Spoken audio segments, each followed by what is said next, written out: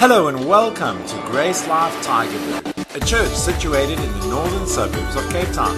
We pray that this teaching will awaken your heart to the reality of Christianity, which is Christ in you, and that it will result in increased fruitfulness in your life.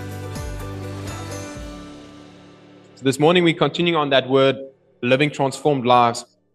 And I want to open up with this question. Are there things you are living for that's holding you back? Are there things that you are living for that is maybe holding you back from what God has got for you in the race that He's called you to run? So let's go to Hebrews chapter 11, verse 8 to 10. So there's no load shedding this morning, so you guys have got the scriptures on the screen again. But I trust that last week was a good learning curve for you guys to also consider opening up your own Bibles, whether it's on your phone, whether it's physical. It's always good to just get into the Word and be ready to receive like that as well. So Hebrews 10 or Hebrews 11, verse 8 to 10 from the Passion says, faith motivated Abraham to obey God's call and leave the familiar to discover the territory he was destined to inherit from God.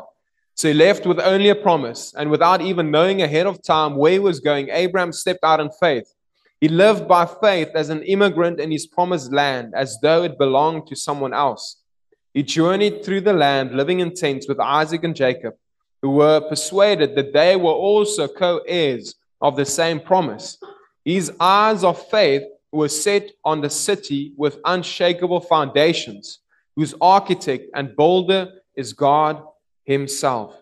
So there's a lot that we can draw out from this specific passage this morning and the whole of chapter 11. But I just want to zone into this practical component that when God called Abraham, it says here, God's call was a call to leave the familiar to discover a territory he was destined to inherit from God. So he left only with a promise without even knowing ahead of time where he was going.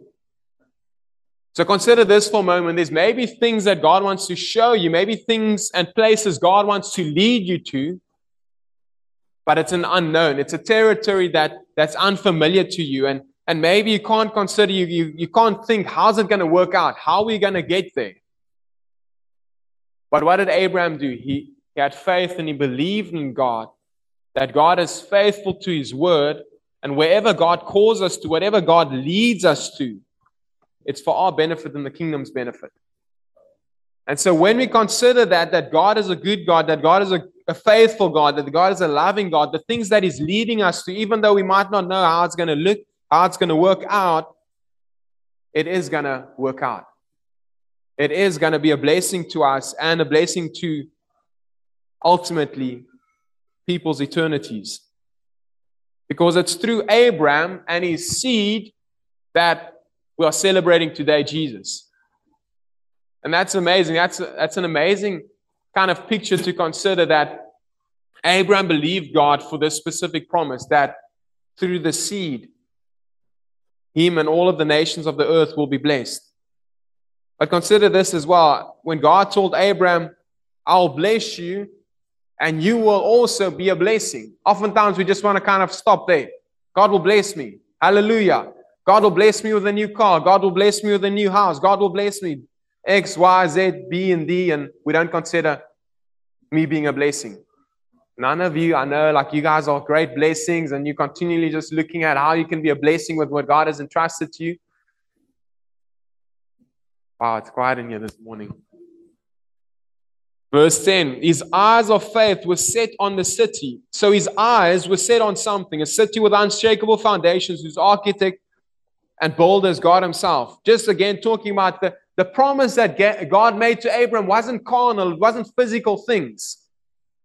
It was a spiritual promise. It was eternity. And oftentimes we're so consumed with building the natural, building the here and now, getting our things together, getting our houses and getting our jobs and having enough savings and this and that. And savings isn't a bad thing. But if your life is consumed with the here and now, and you're not living with eternity in mind, you're living way below what Jesus died for you for. Way below. And troubles are going to come. Trials and tribulation will come. And what you are living for today and how you're building your life today will determine whether you're going to be able to push through those trials and tribulations. Because if you're living for the here and now, the temple, the carnal, and your life is just carnal, man, it's hard when trials and tribulations come. There's a lot of people who had a very difficult time through lockdown. If you guys are, or maybe I'll see what happens here. So, whatever you're living for right now, if you're just living carnal, when troubles and persecution comes, it's so much harder because you're caught up in the natural, you're caught up in the carnal. But when you're building your life on things that is eternal, man, when problems come, just like, goodness, that wasn't that bad. And then someone next to you is like falling apart because everything is set in this natural. The economy. If you, for example, had all of your life savings in Steinhoff a few years ago, man, you had a tough time when Steinhoff, all of that happened. And if you don't know what Steinhoff is, it's not that important. It's not going to change your life. But the point is this, if your life is invested in the temporal things, Matthew 6 talks about this, things that rusts, things that can be corrupted. If your life is built on those things, you're setting yourself up for failure, for heartache, disappointment, etc. And I think none of us wants to be people who say, like, I'm going to build my life and set myself up for disappointment, heartache, failure. No, we want to build our lives, setting itself up for happiness, for joy, for fruit, etc. And it comes through purposing and building our lives on things that carry eternal value. John 4, verse 10 to 14 says, Jesus replied, if you only knew who I am and the gift that God wants to give to you, you'd ask me for a drink. Now, this is amazing. God's desire is this gift that Jesus is talking about to this woman at the well, the Samaritan woman. God's desire is to give every person on the face of the earth this specific gift. And we're going to look at what this gift is. But it's God's desire, but even though it's His desire, it doesn't happen by default. People need to receive. People need to respond. Ephesians 2, verse 8 and 9 says that we are saved by grace through faith, and it's a gift of God, not of works, lest any man should boast. It's a gift of God, but we receive it by faith, by putting our trust in God, as Abraham did. He put his trust in God, and ultimately he received the promise that we all have to respond to as well. The gift of Jesus, the gift of God's Spirit. You'd ask me for a drink, and I would give to you living water. The woman replied, but sir, you don't even have a bucket, and this well is very deep. So where do you find this living water? Do you really think that you are greater than our ancestor Jacob, who dug this well and drank from it himself, along with his children and livestock? Jesus answered, if you drink from Jacob's well, you'll be thirsty again and again. Thank you, Mdupi, for the background music. Again and again, but if anyone drinks the living water I give them, they'll never thirst again and will be forever satisfied. When you drink the water I give, it becomes a gushing fount of the Holy Spirit, springing up and flooding with endless life.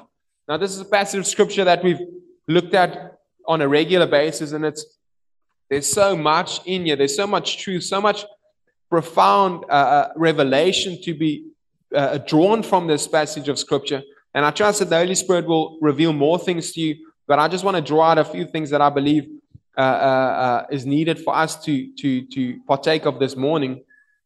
Verse 12, do you really think that you're greater than our ancestor Jacob? And oftentimes, and if we're considering this question, are you holding on to things, and are you invested into specific things that is maybe holding you back? This woman was looking at things from a carnal point of view, and that carnality, in a sense, prevented her from receiving something up until a specific point. If we continue on, and we'll jump down to the bottom of the story in a moment. But oftentimes, our carnality is holding us back from what God wants to show us, what God wants to reveal to us. Even tradition, so to speak. Because here, this woman was talking about our ancestor Jacob built this well. Now, we just read about Abraham, Jacob, And so this is years of heritage, years of tradition. And yet Jesus rocks up to the scene, and this woman is quite offended that Jesus thinks that, hey, you're better than my ancestor Jacob. And so we need to consider, are there things that we're valuing, things that we're holding on to, that is preventing us from receiving what God has for us, stepping into the arena and the places that God has prepared for us? This is a very practical word, guys, because life is practical. It's not just kind of, let's pretend like everything is okay. Let's just come to church and sing Kumbaya and then go back home and have all of our problems and hope that we're going to make it till next Sunday. No, that's not what Christianity is about. It's about living in the transformation that took place in the inside of us, God's Spirit, and having that come out to the surface. And it's going to require, practically speaking, letting go of things. Letting go of things to embrace what God has got for us. Even maybe years and years of teaching, years and years of traditions, etc. Like it was in this case where this woman was just looking at our ancestor Jacob. He dug this well. Verse 13, Jesus answered, if you drink from Jacob's well, you'll be thirsty again. So if you're clinging to these things, if you're holding on to these things, it's not going to satisfy you. Getting that dream house that you've dreamt about, you visualize it, and you like naming and claiming, and you... I've been there, and I've got maybe some things that I'm trusting God for in the natural, but my life isn't being consumed with those things. It's not wrong to dream and have specific things that you like looking at and thinking, man, or maybe one day like it would be nice to have this type of job, or maybe one day it will be nice to have this type of car, or those shoes that I've seen in the catalog or on the mannequin. Like, it's not wrong. But if you're consumed with those things, you will be thirsty again and again and again and again. You cannot be satisfied in the natural, on the carnal things in this world. Only Jesus, only living in the purpose that you've been created for can satisfy you. Now I know, probably all of you have heard this before. It's a truth that is eternal. Meaning that I can share this next week, the week thereafter.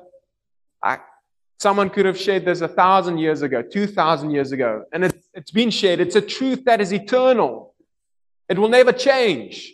That only Jesus can satisfy you, only walking in your destiny, your God-birth destiny, Christ in you, Him revealed through you, only that can truly satisfy you. It's a truth.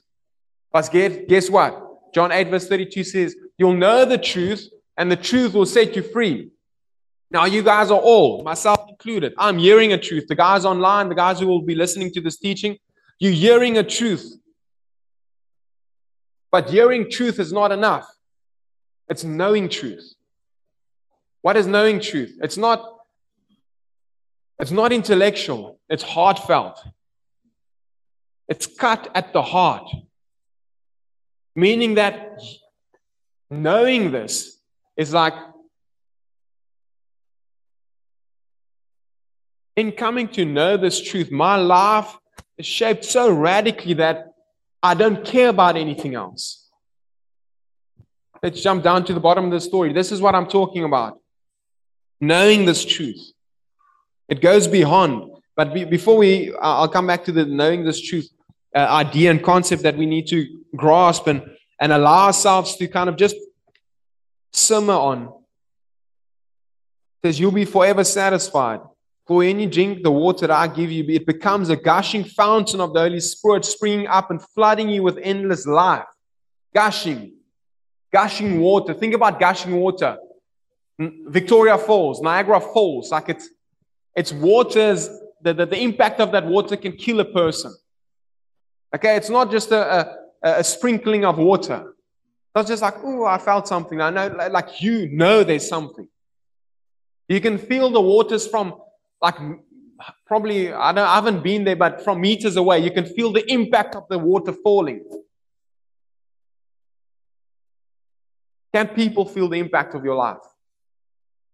This is God's desire for each one of us. Not just for people that they have to come and stand right next to you and for them to sense that you're there. And then when you're gone, they've forgotten about you. No, a life lived where people can feel the impact of your life. That when you're no longer here, people can feel there's a void, there's a vacuum. Guess what? God isn't going to determine. I'm not going to determine. You get to determine what kind of life you are living. That's liberating, right? That each one of us here this morning, God isn't determining for us. The pastor isn't determining this for us. No one can determine for you the type of life that you are living, the impact you're having on the people around you. You get to choose. Say with me, I get to choose. That's liberating. That we get to choose the type of lives that we are living. And we get to stir and choose whether we're going to allow the Holy Spirit to become a gushing fountain of life. Not just giving me life, but the life of people around me as well. So knowing this truth, what are we talking about? Let's jump down to verse 26. 25. Let's do from 25. The woman said, "This is also confusing, but I do know that the anointed one is coming, the Messiah. And when he comes, he will tell us everything we need to know." Jesus said to her, "You don't have to wait any longer. The anointed one is here speaking with you. I'm the one you're looking for." At that moment, the disciples returned and were stunned to see Jesus speaking with a Samaritan woman. Yet none of them cared or dared to ask him why or what they were discussing. All at once. Say at once. At once, meaning immediately. All at once, the woman dropped her water jar and ran off to the village and told everyone. What happened to this woman? She encountered Jesus. She came to know something. Truly know something. On a heart level, not on an intellectual level. She came to know something. And she walked to this water well, which was far from the town, to draw water. So she did something important. Drinking water daily is important. Who of you know that? It's important to drink water daily. So this was something very important that she was doing. There might be important things that you need to do. But are the things you're doing carrying any weight in light of eternity?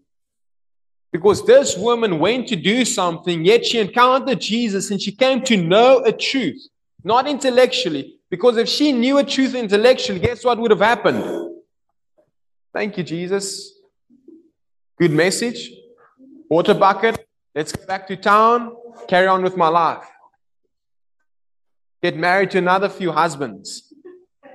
Just live on in that place of carnality. Living consumed with sin. Living consumed with no impact. But the truth that she heard in that moment didn't stay intellectual. That engagement she had with Jesus, the time she spent with Jesus, wasn't just an intellectual exercise. It wasn't just going to church on Sunday, hearing a good word. No, the truth she heard impacted her heart. It became personal. Personal revelation. And that truth that she heard led to her leaving everything that she considered important, leaving it behind, embracing what God had for her, and went to the town and started telling people about this Jesus. This is the lives that God has destined for us all to live. To be impacted with His love, to be impacted with the message of His grace, with the truth of His Spirit living in us and through us. But that will never happen until it becomes personal to each one of us. I can't make it personal for you. You need to make this personal between you and God. And come to embrace this truth, embrace this life that God has got for you.